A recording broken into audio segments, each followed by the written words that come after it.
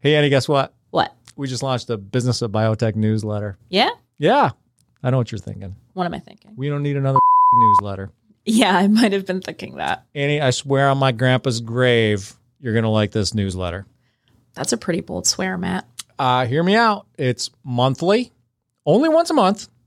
It's ad-free, and it's modeled after the Business of Biotech podcast. It's got the same insight from the builders of biotech that you see in the podcast. So what's not to like? That actually sounds like it doesn't suck. Pretty high praise, Annie. Check it out. bioprocessonline.com/BOB. Go there and sign up for this newsletter. You won't regret it. Welcome back to the Business of Biotech. I'm Matt Pillar, and when I made plans to visit San Francisco for the JP Morgan Healthcare Conference, I thought, why not take this show on the road and knock out a few episodes at the annual biotech partnership and funding frenzy that is this show. So here we are in the Mobile Business of Biotech podcast recording booth with Dr. Matt Coffey, President and CEO of a mid-clinical biotech called Oncolytics. That company is developing immunotherapeutic agents that activate the innate and adaptive immune systems and weaken tumor defense mechanisms, and its pipeline is broad and aggressive.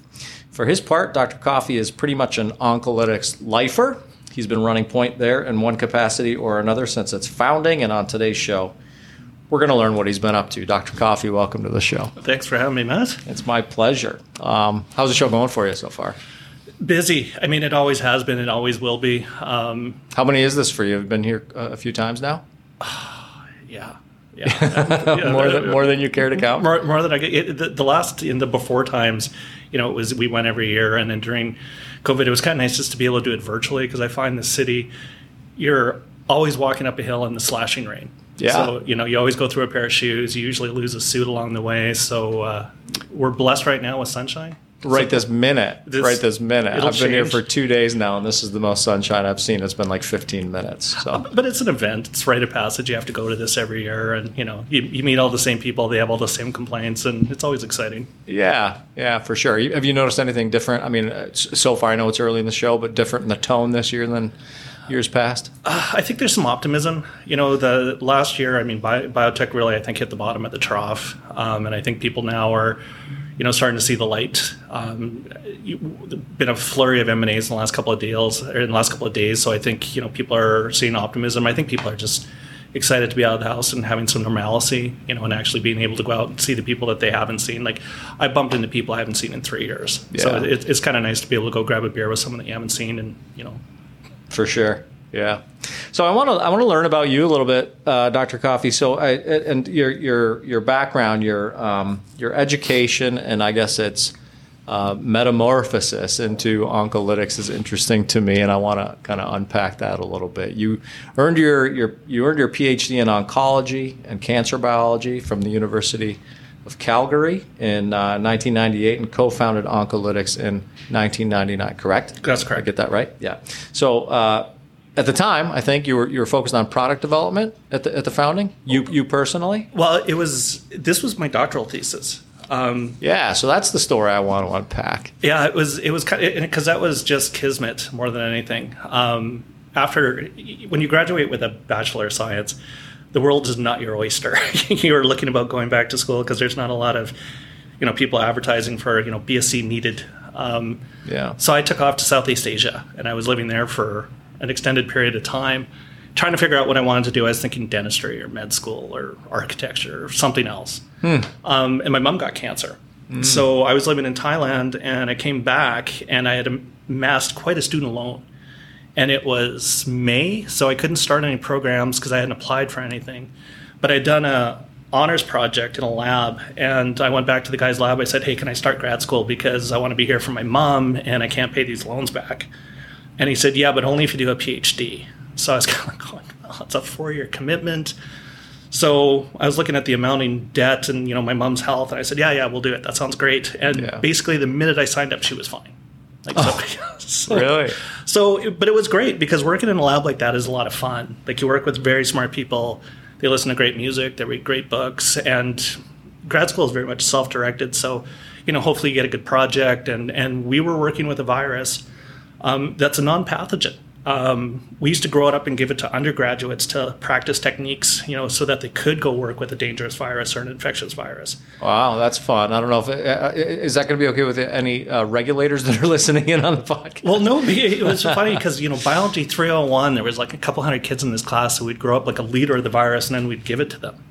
And they would learn basic techniques because it's a type 2 biologic, so it's basically like bacteria in yogurt. It doesn't cause anything. Yeah. But we figured if we were working with it, we could understand how other pathogenic viruses worked. So we thought, okay, it's related to rotavirus, so if we can figure out how this grows, then maybe we can come up with new treatment options. And what we quickly found out is we could only grow it in cancer cells. And we thought, well, that's kind of a cool observation. And we kind of did the biochemistry backward. We made a lot of mistakes along the way, but we realized it would only grow in cancer cells that had activations in certain pathways. And then, we were a basic virology lab. So when we said, okay, well, let's try this in animals, the supervisor's like, are you kidding? Like, no, this is not what we do. Yeah. So we ended up collaborating with another lab, and we found that we could actually get it to replicate in animals, and it would eliminate the tumor, which really led to the formation of the company. So it wasn't intended. It was very much a basic science. And I think this is why it's important that people still kind of fund basic research, because a lot of times directed research doesn't go anywhere. Asimov said, no one ever screams eureka. Everyone always goes, oh, that's funny. Yeah. And that's very much, what happened here. We just made an observation, and we just kind of went to the next logical steps. And, we ended up with something that potentially could have a huge impact in a lot of people's lives. Yeah. Your mom, she's fine. Yeah, she turned 83 yesterday. Wow! Congratulations. Yep. That's amazing. She was sort of a motivator. You mentioned that when you came out of your undergrad, you were, I don't want to say directionless, but you shiftless. Yeah, you could go with that. Yeah. Sure. Yeah. So she was sort of the motivation to get into drug development and pharma. Well, very much so. And it's interesting because a lot of people are always motivated by something that's personal to them. Mm-hmm. Like, if you're going to be passionate about something, it has to have a personal connection to you. So it's interesting because a lot of the basic research I did was in pancreatic cancer, because it's a common pathway that allows this virus to replicate. But a lot of it, looking back on it, I was flipping through my thesis for a recipe for something for one of the experiments, and a lot of it was done in breast cancer. And I think in the back of your head, you're thinking, this is, I've got 2 sisters, I've got 2 daughters, I have a wife, and breast cancer is going to impact so many of the people in my life that you are, I think, unconsciously working towards, to benefit. And I think that's why science is exciting, because you can make these impacts. Yeah. I had a conversation on the Business of Biotech not too long ago, a few episodes ago, with for Bio and Paul Bresky. So it was a VC firm and a preclinical biotech that the VC firm is funding. And Dima Kuzmin from 4Bio made a comment that stuck with me about the danger that the VCs sometimes consider when considering investing in a company that is sort of emotionally motivated, where the leadership has a super close connection to a disease. Is that something that ever strikes? It's funny because it struck me, and he had a pretty solid rationale for the it wasn't like he's. In this case, in fact, this episode that I was interviewing for, they were funding a company whose leaders were closely tied, who had emotionally invested, I should say. But he talked about, from an investor standpoint, this is sometimes a red flag, because we want to we might scrutinize a little bit more closely where the company's coming from and how it's being put together. Or not closely enough. I think if because there are a lot of people I know where they have started a company because a family member has some rare genetic disorder, and that becomes the focus. And I think the problem, and we've strived very hard to hire. I have never hired anyone dumber than me. Like, I always want to get someone who's going to be very critical, who's not a sycophantic kind of person, because if you fall in love with your own product, you lose objectivity. Mm-hmm. And as opposed to scientifically working through it, you're emotionally working through it. So I think there is a risk of that. And that's why I think it's important that your scientific staff is somehow separated. Like, we typically work with university collaborations because those guys have to publish or perish. So if something isn't working, they'll kill it immediately, just because they can't, become emotive about it. They won't publish, they won't get the grants, they won't be able to move it forward. So I think you have to build in basically firewalls to ensure that you're doing the right thing and that everyone remains objective. But I think the VCs are absolutely correct. If someone's too close to the project, they're not going to see the mistakes. They're not going to, I think, dig in deep enough to understand that maybe their baby's ugly. Maybe they should change directions, or, if you become functionally fixated, I love the stories like things like Viagra. I mean, they created that to deal with hypertension. And one of the side effects when, at the end of the day, like this was somebody's baby. Someone had created this drug to treat heart disease. And at the end of the day, the study failed and they couldn't retrieve the drug from males. And they finally sent around a male nurse who said, this stuff's great. I'm not giving it back under any circumstance. So the guy who's creating it for hypertension probably doesn't want to know that it has this new treatment effect. Yeah. But the marketing guys, the other scientists will come in and say, hey, listen, this is treating something that we didn't even think of. So the objectivity, I think, has to be there. But that's the board, that's the responsibility of your board, your directors, and your employees to make sure that the founders aren't going off the rails. Yeah, and you supported this, the point that Dima made in that conversation. That absolutely. I think it's a real issue. Yeah. Yeah, for sure. So let's talk a little bit about the I'm going to have you pronounce it. Let me try. Pelario-Rep. Pelario-Rep? Pelario-Rep. Pelario-Rep. Yeah, I was way off on that No, one. You're pretty close. Better than most. Yeah. So you already sort of alluded to the not Eureka moment, but the, how did you put it? Oh, that's funny. Oh, that's funny moment, right? Yep. Yeah. So tell us a little bit more about that discovery and then maybe get into what the molecule is. Well, the original project was owned by a guy named Jim Strong, who actually does Ebola research now in Winnipeg. He was looking at it in terms of, how it would grow. We thought it was actually binding to the EGF receptor, which is a common overexpressed receptor on cancer cells. And we looked at that and then we realized it wasn't binding the receptor. It was that receptor was changing the conditions of the cell. So a lot of time cancer cells lose functions or they gain functions. Like I said, cancer cell is just a normal cell that's lost its ability to control its own growth. So it's got to gain a function. It grows really, really well now. But some of the things they'll lose is their ability to react to a viral infection. So what we realized is these cells were very, very susceptible to a virus that really doesn't cause any ailment. Like reovirus was discovered in 1959 in the heyday of microbiology, where everyone thought, okay, you have a virus that has to cause something. But the reality is most viruses are species-specific or plant-specific, like tobacco mosaic virus is common in tobacco plants. It doesn't do anything to any of us. But in this environment, people think virus and they think something hostile. Most viruses don't do anything because they rely on their host to replicate. So the worst thing that they could do is kill their host because it kills their own replication. So we were just looking at it sort of in terms of, this benign pathogen, what could it do? So we were very fortunate in the sense that we were able to, take this and put it into an animal model and not have any ill outcomes and still get the tumor removed. But for a long time, this whole field, the oncolytic viral field, we really thought the viruses were killing the cancer cells because of lysis. And really, that's the small part of what they do. Do you watch movies? Sure. Like, I'm a movie guy. Like, I stay up all night with the kids watching these things. And I have a real fetish for, like, bank robbery movies. So when you see the guy walk into a bank anonymously, and he's got the trench coat and the fedora, and he slides the note under the teller wall saying, give me a bag of money and non-sequential bills. And he walks out and he opens the bag and it explodes in that purple dye. Yeah. What oncolytic viruses are is that purple dye. What they do is they have very limited replication in the tumor, but they mark the tumor as foreign. Like we discussed very briefly, cancer cells come from your body, so your immune system often doesn't recognize it as a threat because it's derived from your body.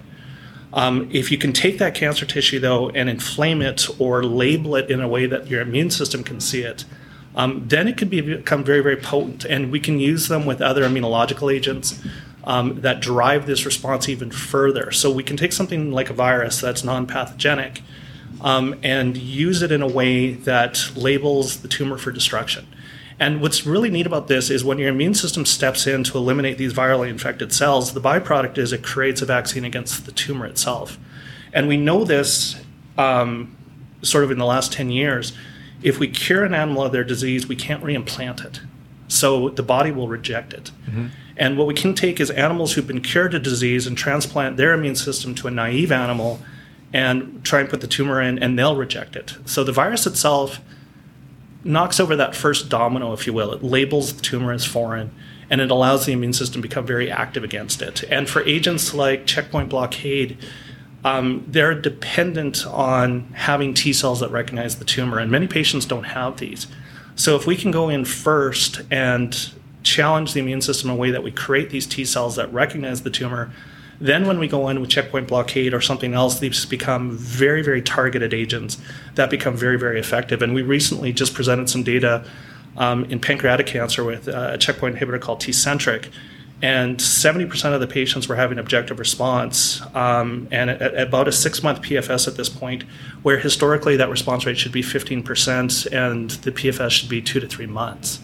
So it can have this huge impact on patients' progression-free survival and ultimately overall survival with something as innocuous as a non-pathogenic virus. Mm-hmm. So I think it's a really interesting time, and I think we're benefiting as a group because of the better understanding of immunology. We didn't have the tools to look at T-cell expansion and what they were expanding against. So in the last 5 years, I think we've just been provided a treasure trove of tools that really allow us to hone and work with these agents so that we can have positive outcomes for these patients. Yeah. What went into shaping the indications that Oncolytics pursues? I hate to say it, but immunological agents don't work in everything. Well, all cancer drugs don't work in everything. I mean, what you give for prostate is not what you give for ovarian. Mm-hmm. With immunological drugs, though, and we've seen this with checkpoint blockade, they basically tried every indication to see where it worked well and where it didn't work. Very similar to, unfortunately, the approach that most companies have to take is you have to trial it in different indications to see where we have an activity and where we don't. And to your point about not being objective enough, you have to look where you had a failure and just say it didn't work, cut it loose. Yeah. We just can't follow up on negative leads. So we, looking back at the data, we had single agent activity in all-comer studies in women with breast cancer. We had some really nice results in pancreatic cancer. We've seen early signals in multiple myeloma. Now, we've tried it in, things like ovarian, didn't seem to do very much. We tried it in prostate cancer, didn't seem to do very much. So we're going to have successes and failures. But now that we have, like in the instance of HR-positive, HER2-negative breast cancer, we doubled overall survival in a randomized study. So we have a very good signal. We're in a co-development agreement with Pfizer, Merck, Serono to pursue that signal, and we'll get a readout this summer. And if it looks positive, we'll be stepping into a phase 3 program there. The PANC result, we had often seen, and again, this is something you see with immunotherapies. We don't see changes historically in PFS, but we get these big OS wins.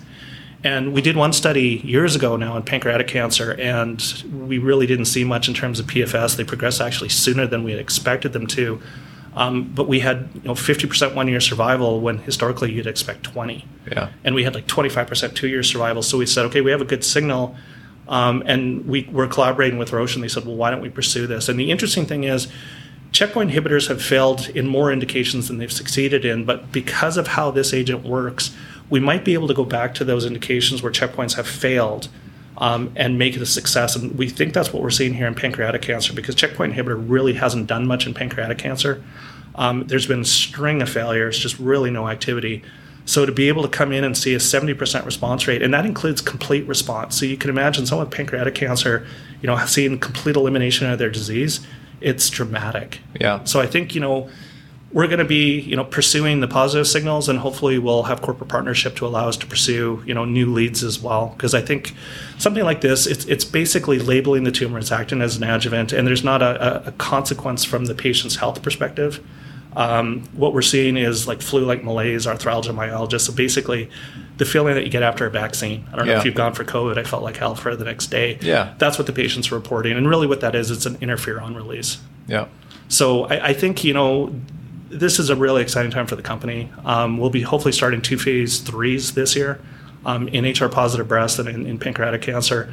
And, hopefully we'll make an impact in these patients' lives.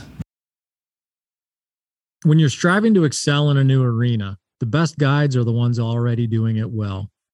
The business of biotech brings those voices forward to help new and emerging biopharmas turn their innovations, like mRNA and cell and gene therapies, into clinical realities.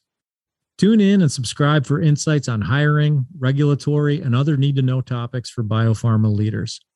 The podcast is brought to you in collaboration with Cytiva. Check out their resources at cytiva.com/emerging biotech. That's CYTIVA.com/emerging biotech.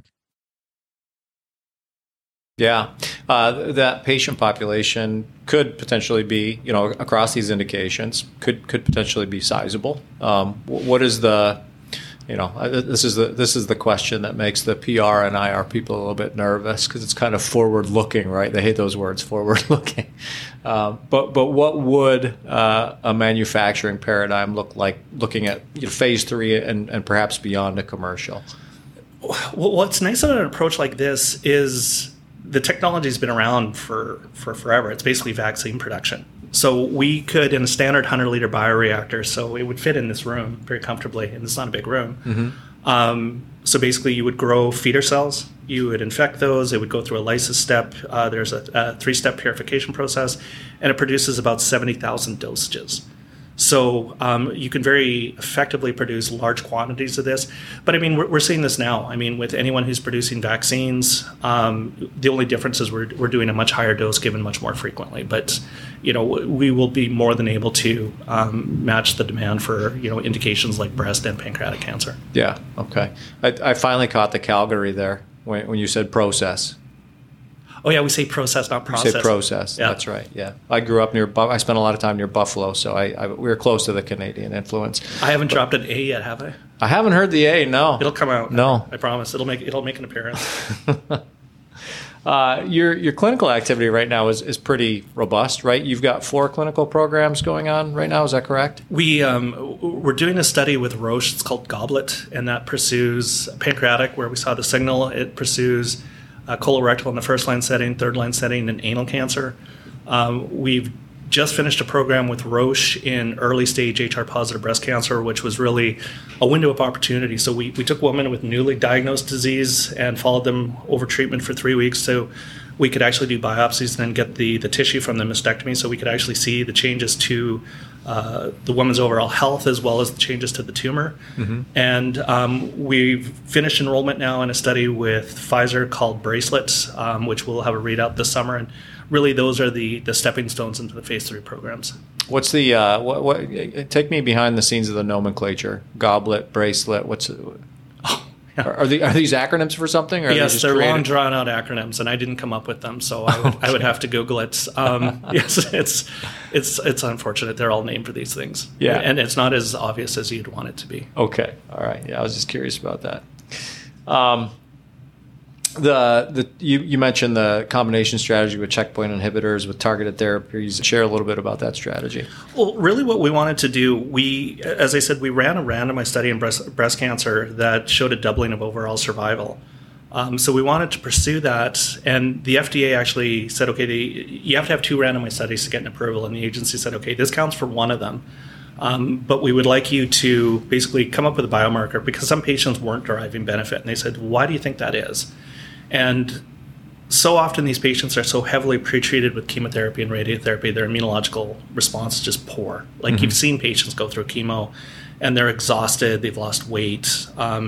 They're not going to mount much of an immune response. So really an approach like ours isn't going to be very successful. So we needed a way to identify those. So we've been working with a company called Adaptive that lets you look at your T cell repertoire, which is your adaptive immune response.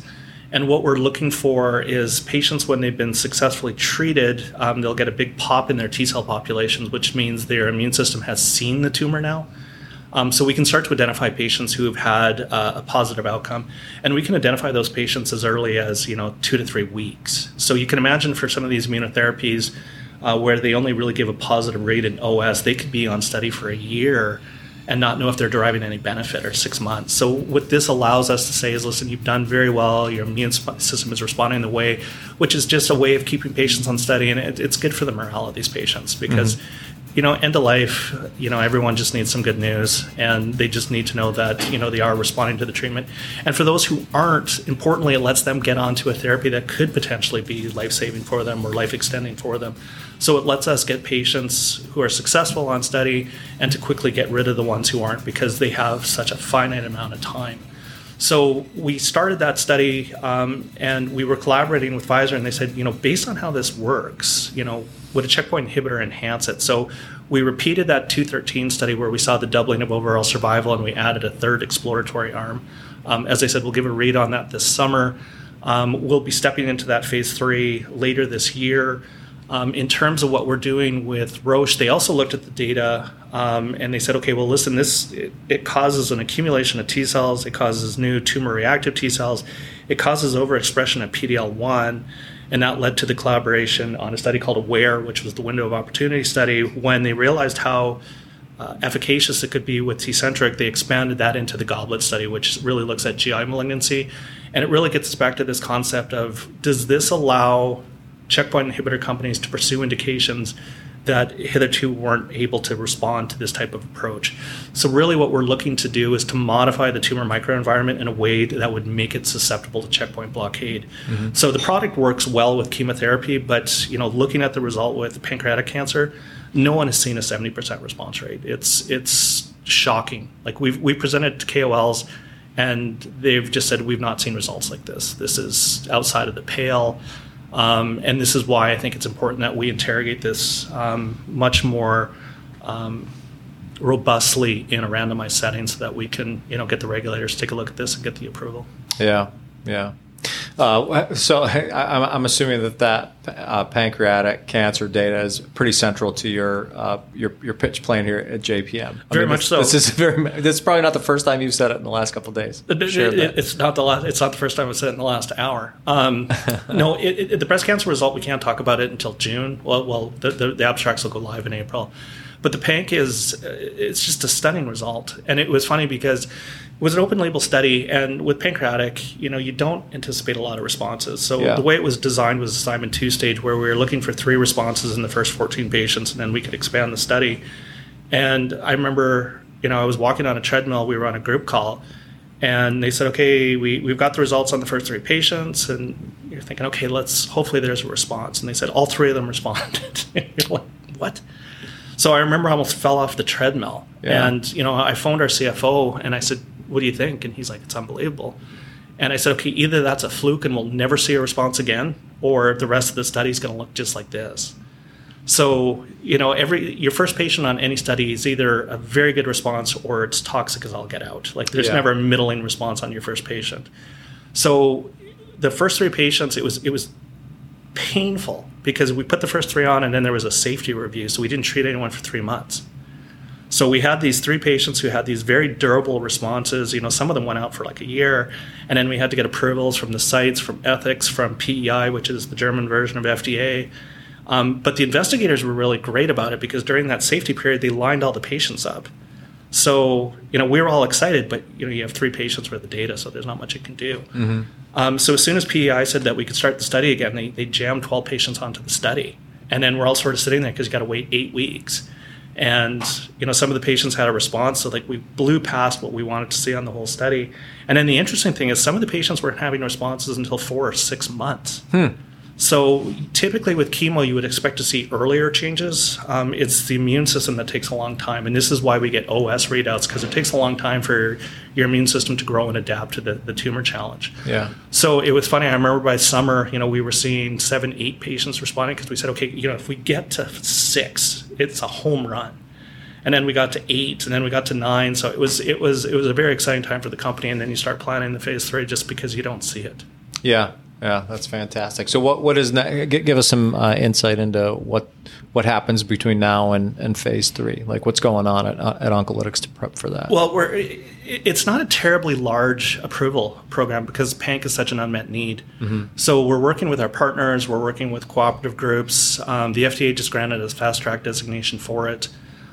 So we're just trying to find the most expedient path to a phase 3, hopefully incorporating partnership to offset some of those costs. But at the same time, it's a balancing act. We want to actually be able to create as much value for our shareholders as we can. Mm-hmm. So we do want to play an active role in it so that we can, grow with the program.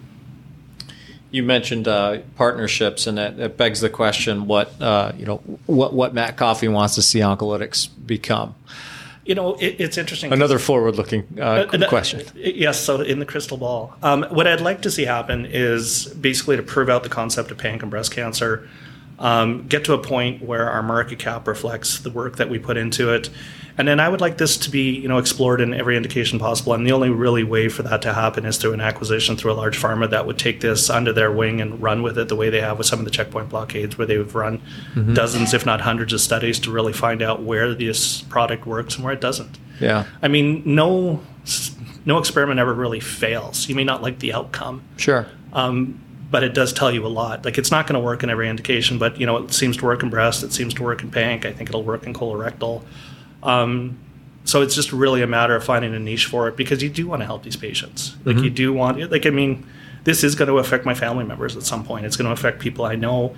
And it would just mean everything if you could, give these people an extra Christmas, an extra birthday, without a lot of the side effects. And I think we're getting to a point with personalized medicine where, it'll hopefully become more like diabetes, where we can, extend the life by, 24 months, 36 months, and in a way that doesn't prevent them from leading the life that they want to live. Yeah.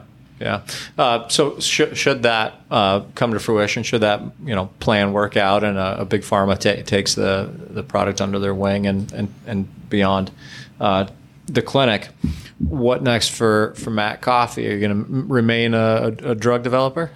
I think so. I always laugh that I'm going to open a bicycle shop. Okay, that'd be cool. Well, you mentioned earlier, you said, you didn't know if you wanted to be a zookeeper or an architect. I just wondered if that... I think, this is the best career because you can make such a positive impact in so many lives. Yeah. But it was interesting because I went from a bench scientist to the CEO, and, one of the guys in the company, Andrew DiGaudaro, he said, you've gone from being a player to being a coach. And, it's true. And I hope that we create an environment within the company where people can succeed and take products like this forward and move them and, create an environment where people actually want to work in it. But, I do sort of miss the bench sometimes too. 2:00 in the morning when you get the positive result. It's pretty thrilling. Yeah. Now I hear about it in an email from someone who's working at the lab at 2:00 in the morning who says, "Oh, by the way, it worked." But you don't get that sort of level of excitement when you're hands-on yourself. But I don't think I could go back to the lab. I don't think I have the patience. And I think how we've addressed it is, again, this concept of hiring above ourselves. We actually don't have wet labs. We collaborate with universities throughout North America and Europe. And the reason for that is, you can try and recreate model systems that someone has spent their entire life working on, or you can just pay them an overhead and say, you do it. So when you're working with someone like Professor Richard Weil at Mayo, he's a world leader in, immuno-oncology, gene therapy, what have you. I can't micromanage him. He's forgotten more about it than I know. Yeah. So you give someone like that a project and you hope for the best. You don't want to come back and say it didn't work, your product's garbage. But he's collaborated with us. He's actually now a member of our scientific advisory board. Likewise, we have collaborations throughout North America and Europe, and this is the best and the brightest. So not all of your products or projects work. Sometimes you go down a rabbit hole that just doesn't, beat out the way you want it to. But if you're working with someone who's internationally respected, there's just really no room to micromanage them because they are world experts in this, and you value their opinion and you trust them to give you an answer whether you like the answer or not. Yeah. Very nice. What haven't I asked you that I should have, Dr. Coffey? Like, what am I like grossly ignoring that I should have asked you if I were a better host? Well, you were good enough to give me the questions in advance, and usually I like to throw myself some softballs, and I thought your questions were fair. I thought they were balanced, and I thought it covered the program quite nicely. You looked at the outline. You said, "This is a nice inning of softballs." Well, no, it wasn't. It wasn't that at all. But there's like some I'm going, because you get questions sometimes it's not in the public domain, and you gotta go say, "Well, I can't really answer this question." But I thought they were fair. I mean, the best part about this job is you're just telling a story. And this is such a great story because you've doubled someone's life expectancy. At the end of their life. Yeah. So I think it's important that people see, because people think science happens overnight. They're like going, oh, well, you discovered it on Wednesday, you should be selling it by Friday. That's not how this works. Like when you look at the story of checkpoint inhibitors, they discovered those in the 90s, and they're just actually, making their true impact, I think, now, because science catches up. You're always going to get that one bright light that, runs ahead of everybody else, but they're all on their own and they have no support. So there's that saying, the first, or the early bird gets the worm, but the second mouse gets the cheese. Yeah. Sometimes it's easier to follow along in the wake of successful programs because you get the assays that they've developed and you get the understanding that they developed. Because we started seeing, survival benefit without PFS, and 10 years ago that was considered heretical. Like people just said, and I remember seeing reports of it, and I thought, no, that's garbage. They've fudged their results. They made a mistake. It's a fluke. And then, they keep repeating it and they keep repeating it. And now it's a standard paradigm because we've changed how we treat cancer. If you look at something like a checkpoint blockade, it's not acting on the cancer, it's acting on the immune system. And I think an agent like ours, it does both. It acts against the tumor by lysis, but the real value is what it does to the immune system. So it acts much more like an immunotherapy than we had ever thought it had. So the story is evolving, it's growing. Hopefully you'll have me back in a couple of years when the phase 3 is wrapping up, and hopefully we'll be looking at how to launch this. But no, I think it's a great time to take a look at stories like ours, because I think we finally caught up to the science, and I think we can make impacts in people's lives, not just our company, but companies in this space. Yeah. Well, I do look forward to having you back on in a couple of years when we can talk about those phase 3 results and talk about your commitment to drug development, not architecture, engineering, or becoming a zookeeper. It's been a lot of fun learning about you, Matt. Thanks for coming on with me. Thanks for having me, Matt. Appreciate it. So that's Oncolytics President and CEO, Dr. Matt Coffey. I'm Matt Pillar, and this is The Business of Biotech, coming to you from the JP Morgan Healthcare Conference in San Francisco. The Business of Biotech is produced by Bioprocess Online in partnership with Cytiva, which demonstrates its support for new and emerging biopharma companies at cytiva.com/emerging biotech. Check that out. Check us out at bioprocessonline.com/BOB, where you can sign up for our new newsletter. And if you like listening in on conversations like this one with Dr. Coffey, subscribe to the podcast, leave us a review and some feedback. And as always, thanks for listening.